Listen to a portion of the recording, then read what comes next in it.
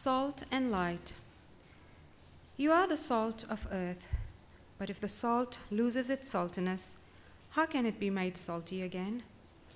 It is no longer good for anything except to be thrown out and trampled by men. You are the light of the world. A city on a hill cannot be hidden. Neither do people light a lamp and put it under a bowl.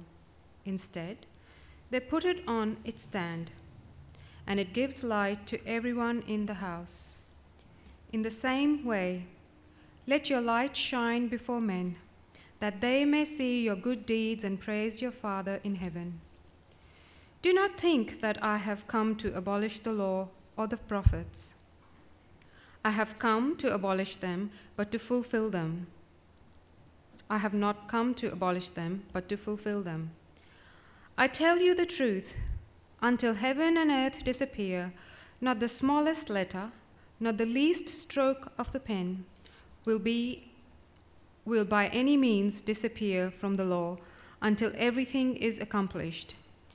Anyone who breaks one of the least of these commandments and teaches others to do the same will be called least in the kingdom of heaven. But whoever practices and teaches these commands will be called great in the kingdom of heaven. For I tell you that unless your righteousness surpasses that of the Pharisees and the teachers of the law, you will certainly not enter the kingdom of heaven. Murder. You have heard that it was said to the people long ago, "Do not murder, and anyone who murders will be subject to judgment." But I tell you that anyone who is angry with his brother will be subject to judgment. Again, anyone who says to his brother, "Raca," is answerable to the Sanhedrin. But anyone who says, "You fool," will be in danger of the fire of hell. Therefore, if you are offering your gift at the altar, and there remember that your brother has something against you, leave your gift there in front of the altar. First, go and be reconciled to your brother, then come and offer your gift. Settle matters quickly with your adversary, who is taking you to court.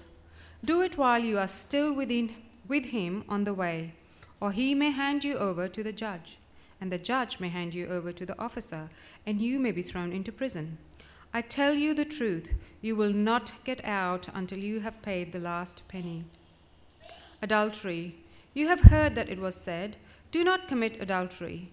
But I tell you, anyone who looks at a woman lustfully has already committed adultery with her in his heart. If your right eye causes you to sin, gouge it out and throw it away. It is better for you to lose one part of your body than for your whole body to be thrown into hell. And if your right hand causes you to sin, cut it off and throw it away. It is better for you to lose one part of your body than for your whole body to go into hell. Thank you. Father, we thank you for your word, and we pray for the children of our church as they're taught in Sunday school, that you would be really implanting the gospel in their minds and their hearts, which would bear great fruit in the years to come. We pray for ourselves that we would be not only informed but transformed by your word this morning. And we pray these things in Jesus' precious name. Amen. There are some kinds of behaviours which most people in most cultures agree are just plain wrong. It's not always the case, so is it? There have been times in some societies where things which are normally considered to be wrong do gain some traction and some acceptability. There are times in some societies where it's been considered to be okay to persecute particular types of people, even to kill certain types of people. But those situations are the exception. They're not generally the rule.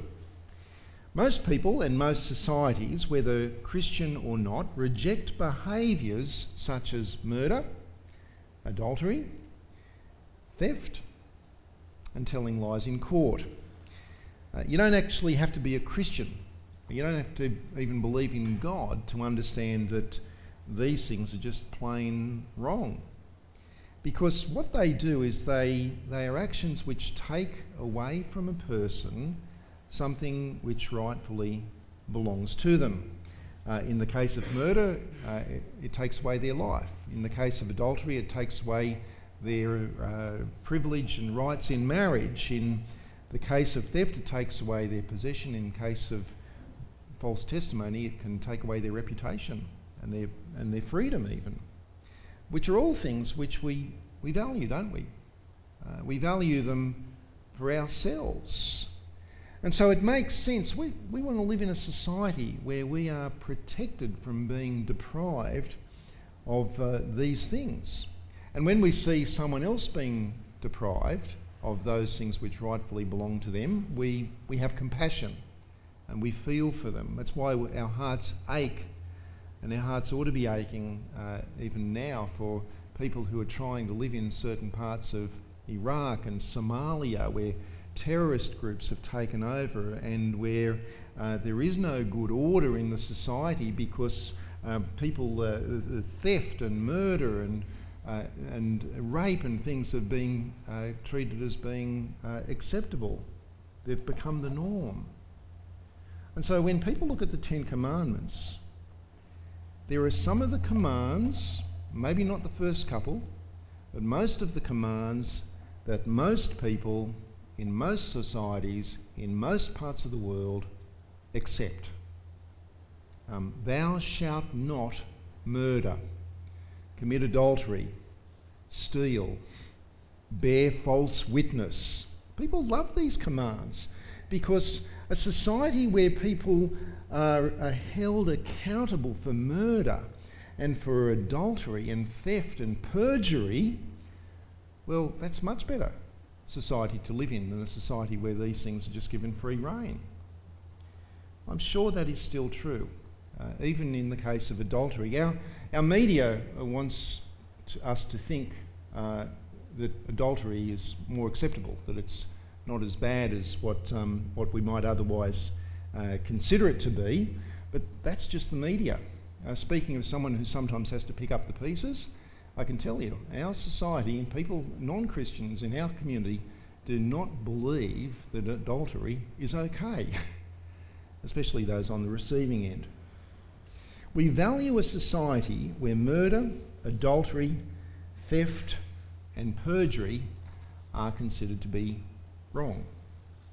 Now, as Christians, when we reflect on these commands, we see that the good ordering of society is not the only reason why we should obey them. When I was a student at university many years ago, I had to study some law subjects, and I remember those days. I remember the countless hours in my little private part of the law library, poring over legislation and copious case law books and so on. And as I reflect on those days of studying these legal subjects, the kind of words which come to my mind to describe how I felt about that would be, okay, one word would be important, because these things are important, but a few other words come to mind as well, like dry, sleepy, I want to go home. These are the kinds. Now, in Psalm 19, the psalmist describes God's law, and they're not the kind of words that come to his mind. The kind of words that come to his mind in Psalm 19 are words like more valuable than gold, more precious than silver, sweeter than honey. And get this, he says that God's laws revive the soul.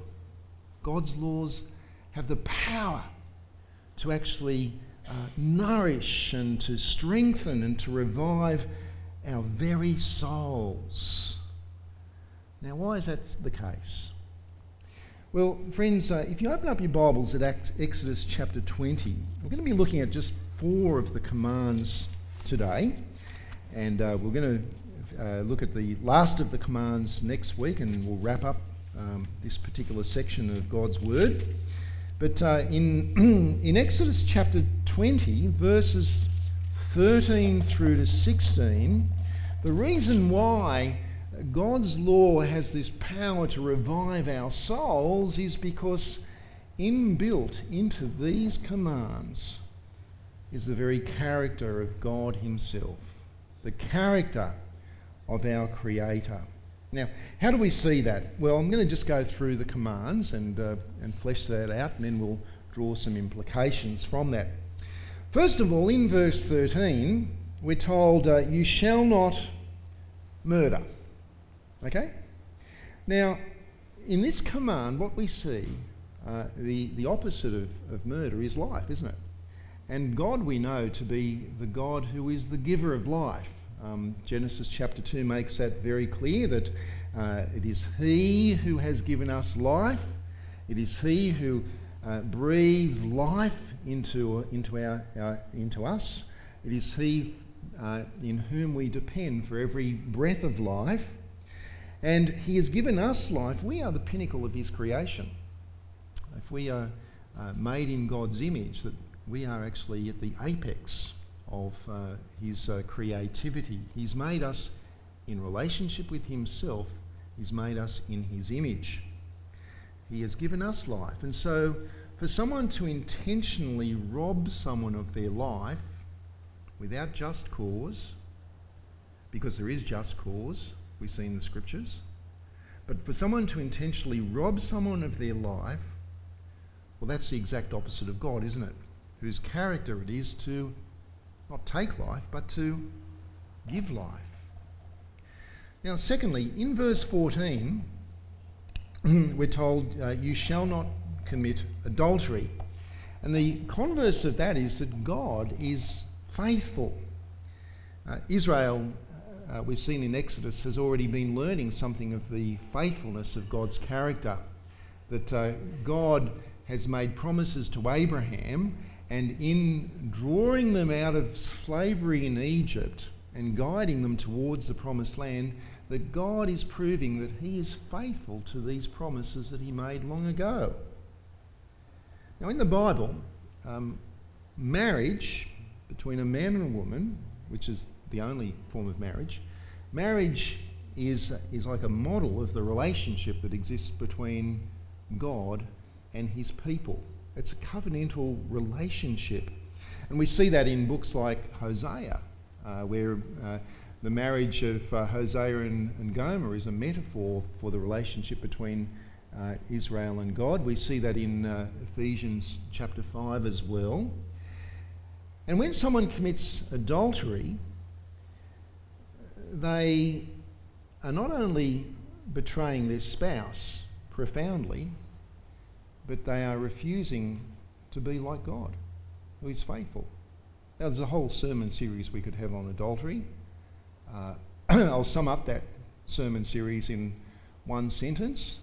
As enticing as it may seem, you might as well drink poison. That's what adultery is.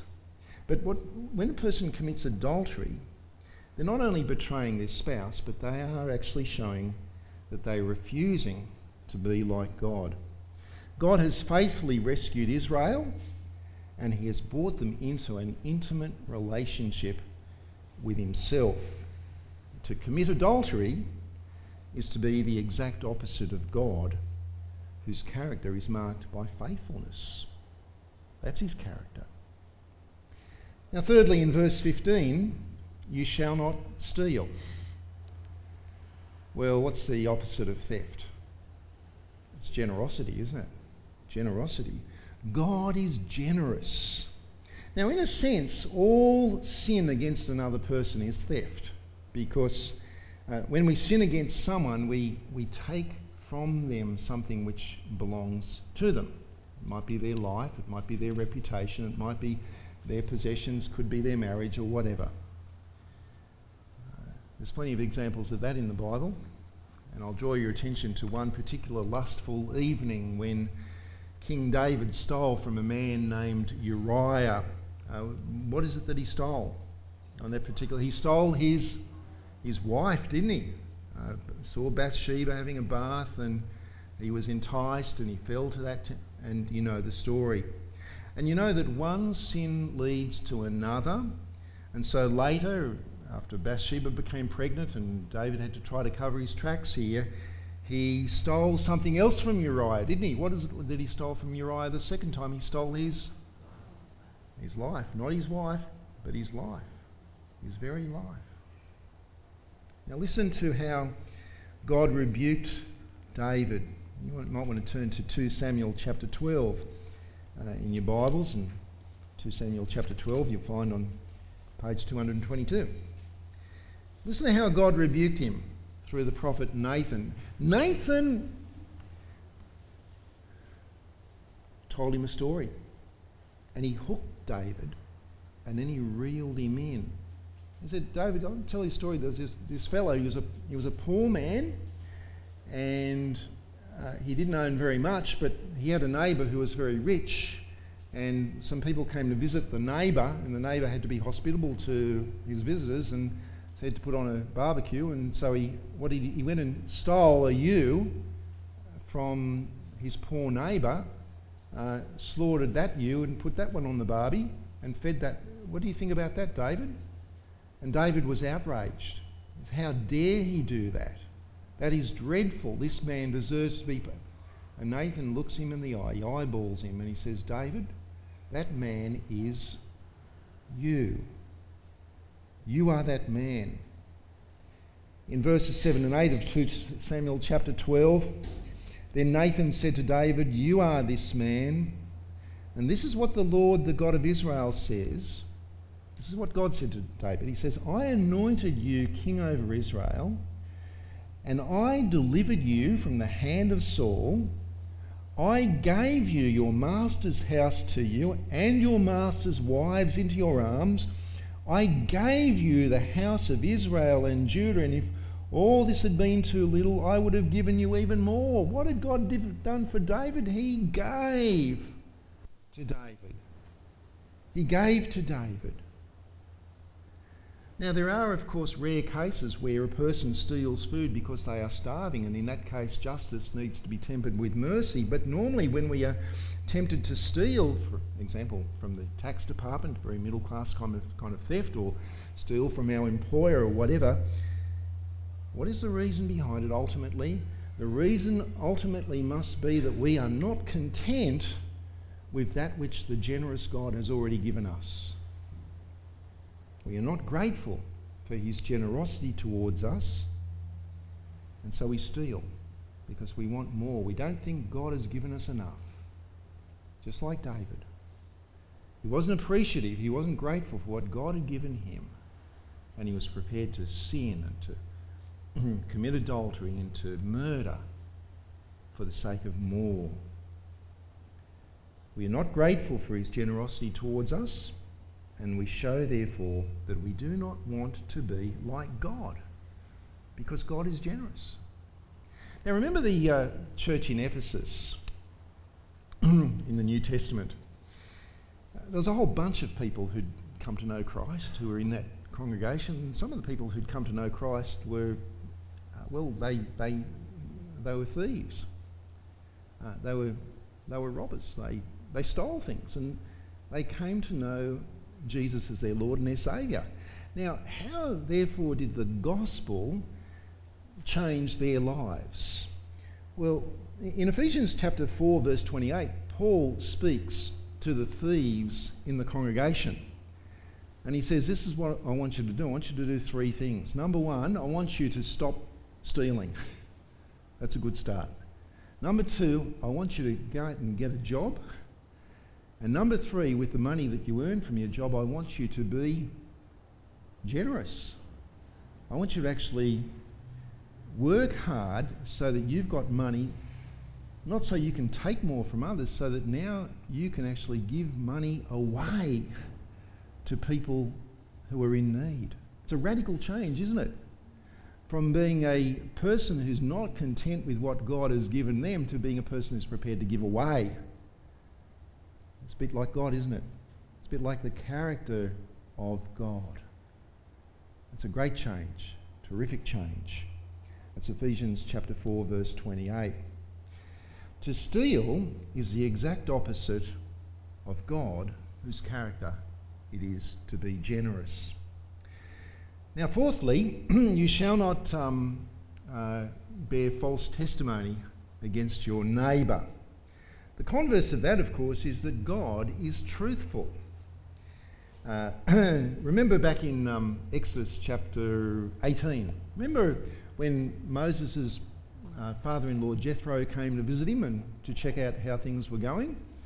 And Jethro observed how Moses was spending his day, and he observed that Moses was spending far too much time working as a judge. Remember that? People were coming to Moses, he'd set up his court, and he would hear the complaints against one another, he would make the judgments, and Jethro said, mate, you're going to wear yourself out. What you need to do is to appoint some other judges to do this kind of work for you. And what this tells us is that there was already a judicial system which was happening in Israel amongst God's people. Now, here in this command, what we have is the language of the courtroom. You shall not bear false testimony, false witness against your neighbour. In Israel, the testimony of witnesses was very important. When an accusation was made, 2 or 3 witnesses was the norm. If you're going to make an accusation against a person, you needed to come up with the witnesses. And the witnesses needed to be truthful, because if they weren't, then the justice system didn't work properly, as it is also the case today. Friends, God is a God of truth. If God lied about himself, if God lied about his plans for the world, if God lied about his son, the Lord Jesus, then we would be in a right mess, wouldn't we? It would be a dreadful situation. But God, by his character, is truth. And therefore, when we say things against our neighbour which are false, then not only do we damage our neighbour, it also shows that we actually don't want to be like God. We've got no interest in having the character of God for ourselves. It's the exact opposite of God, whose character it is to be truthful. Now, it's very possible that someone might look at these commands and tick every box and say, I can do that. I'm okay, because I've never murdered anybody. I've never committed adultery. I've never stolen anything. And I've never actually said anything false to the detriment of my neighbour. It's possible. I haven't met too many people who could say that, but it's possible. The rich young ruler. Remember the young guy came to Jesus and he wanted to know how, what he needed to do to inherit eternal life, and Jesus said, have you obeyed all of the commandments? He said, yep, I've ticked off every commandment ever since I was a kid. I've obeyed the 10 commandments. And in one sense, that might have been true. What about you? Have you obeyed all the commandments? Have you obeyed the commandment to not have your mobile phone switched on in church? It's probably my phone, I don't know. Anyone ever murdered anybody? Put up your hand if you've murdered someone. I actually met a guy once who had murdered someone and had got away from it. Everyone knew he was guilty, and I was introduced to him and shake hands with the man who murdered someone. It's an interesting situation. No, we haven't murdered anybody. That's good. Does that therefore mean that we all have the character of God? That might be a little bit of a different story. I won't ask about adultery or theft or false testimony. The heart of the matter is always character. That's always God's character. That's the heart of the issue. Now in Matthew chapter 5, which Ravinda read for us earlier on, thank you Ravinda, Jesus was like a surgeon. He was surgical in the way that he used words to penetrate the surface of our lives and to expose the underlying reality. And that reality is that our character is actually not very much like God's character at all. What is it that drives a person to murder? Well, how about hatred, jealousy, anger? Ever experienced any of those emotions and attitudes? What about adultery? What is it that drives a person to adultery? Well, in David's case, it was just lust, wasn't it? Ever lusted after someone that you're not married to? Have a look at what Jesus says in chapter 5 of Matthew, if you'd like to turn that open. Matthew chapter 5 and verses 27 and 28. There he says, "You have heard that it was said, 'Do not commit adultery.' But I tell you that anyone who looks at a woman lustfully has already committed adultery with her in his heart." See that? Anyone who looks at a woman has already done it, has already shown the underlying reality that exists in the person's heart. You know, we prefer to try to narrow down commands so as to specifically define exactly what might constitute adultery or murder or theft or something like that, so we can kind of include certain actions and exclude other actions. We have a tendency to do that. A person might say, well, you know, someone might say that if a married person has total intimacy with another person who they're not married to, well, that's adultery. And they might say, well, you know, we didn't actually go the full way. I mean, we only met sort of privately in a secluded location, and we only cuddled and kissed and you know, so we didn't really commit adultery, did we? I'm not guilty of that. Well, that's what people try to do. Jesus, rather than try to narrow down the definition, what does he do? He just breaks it all open, doesn't he? He opens wide the whole definition of what it means to commit adultery, and in doing so, he exposes the reality of our character. Also, in Jesus' day, there were some men who claimed that they didn't commit adultery, although they actually did have relations with a number of women, but technically they argued they didn't commit adultery because what they would do is they were married to someone and they found someone else that they liked more, so they divorced their wife and they married another woman. And when they found someone else who they wanted to sleep with, they divorced her, and serial adultery. But they say, no, we issued the certificate of divorce, we've never committed adultery. Well, Jesus actually deals with that in a certain way in verses 31 through to 33. Well, some people might say, well, I never gave false testimony because although they said something untrue about their neighbour to their neighbour's detriment, well, they didn't do so under oath. And Jesus exposes that in verses 33 to 37. You see, they had developed a system which meant that you could say oaths, and if you said an oath, then that meant that what you were going to say was true. But if you didn't say it under oath, then, well, it didn't need to be quite so true. A bit like core promises versus non-core promises. You know, Jesus breaks that completely open, and he actually says, well, you know what? Why do you need to say an oath in the first place? How about you don't need to say an oath? How about every word that you says is true? That you let your yes be yes and your no be no, and that's it. Right? Now, a lot of people say, I love Matthew chapter 5. You know, Sermon on the Mount, fantastic, terrific stuff. Just love it. But it really should make us feel very uncomfortable.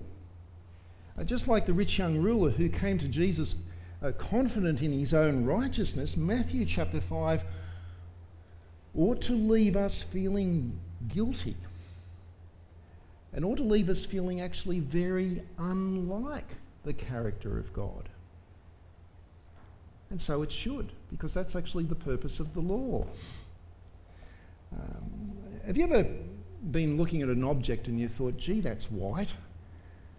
And then you've put it alongside something which actually is white, and you go, oh, actually it's quite grey.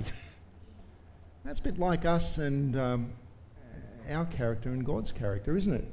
That God's law tells us how righteous God is, so that when we match ourselves up against it, we can see how unrighteous we actually are.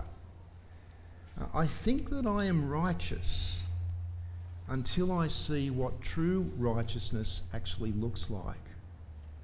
And it's for that reason that Paul in Romans chapter 3 can say that all have sinned and fallen short of the glory of God.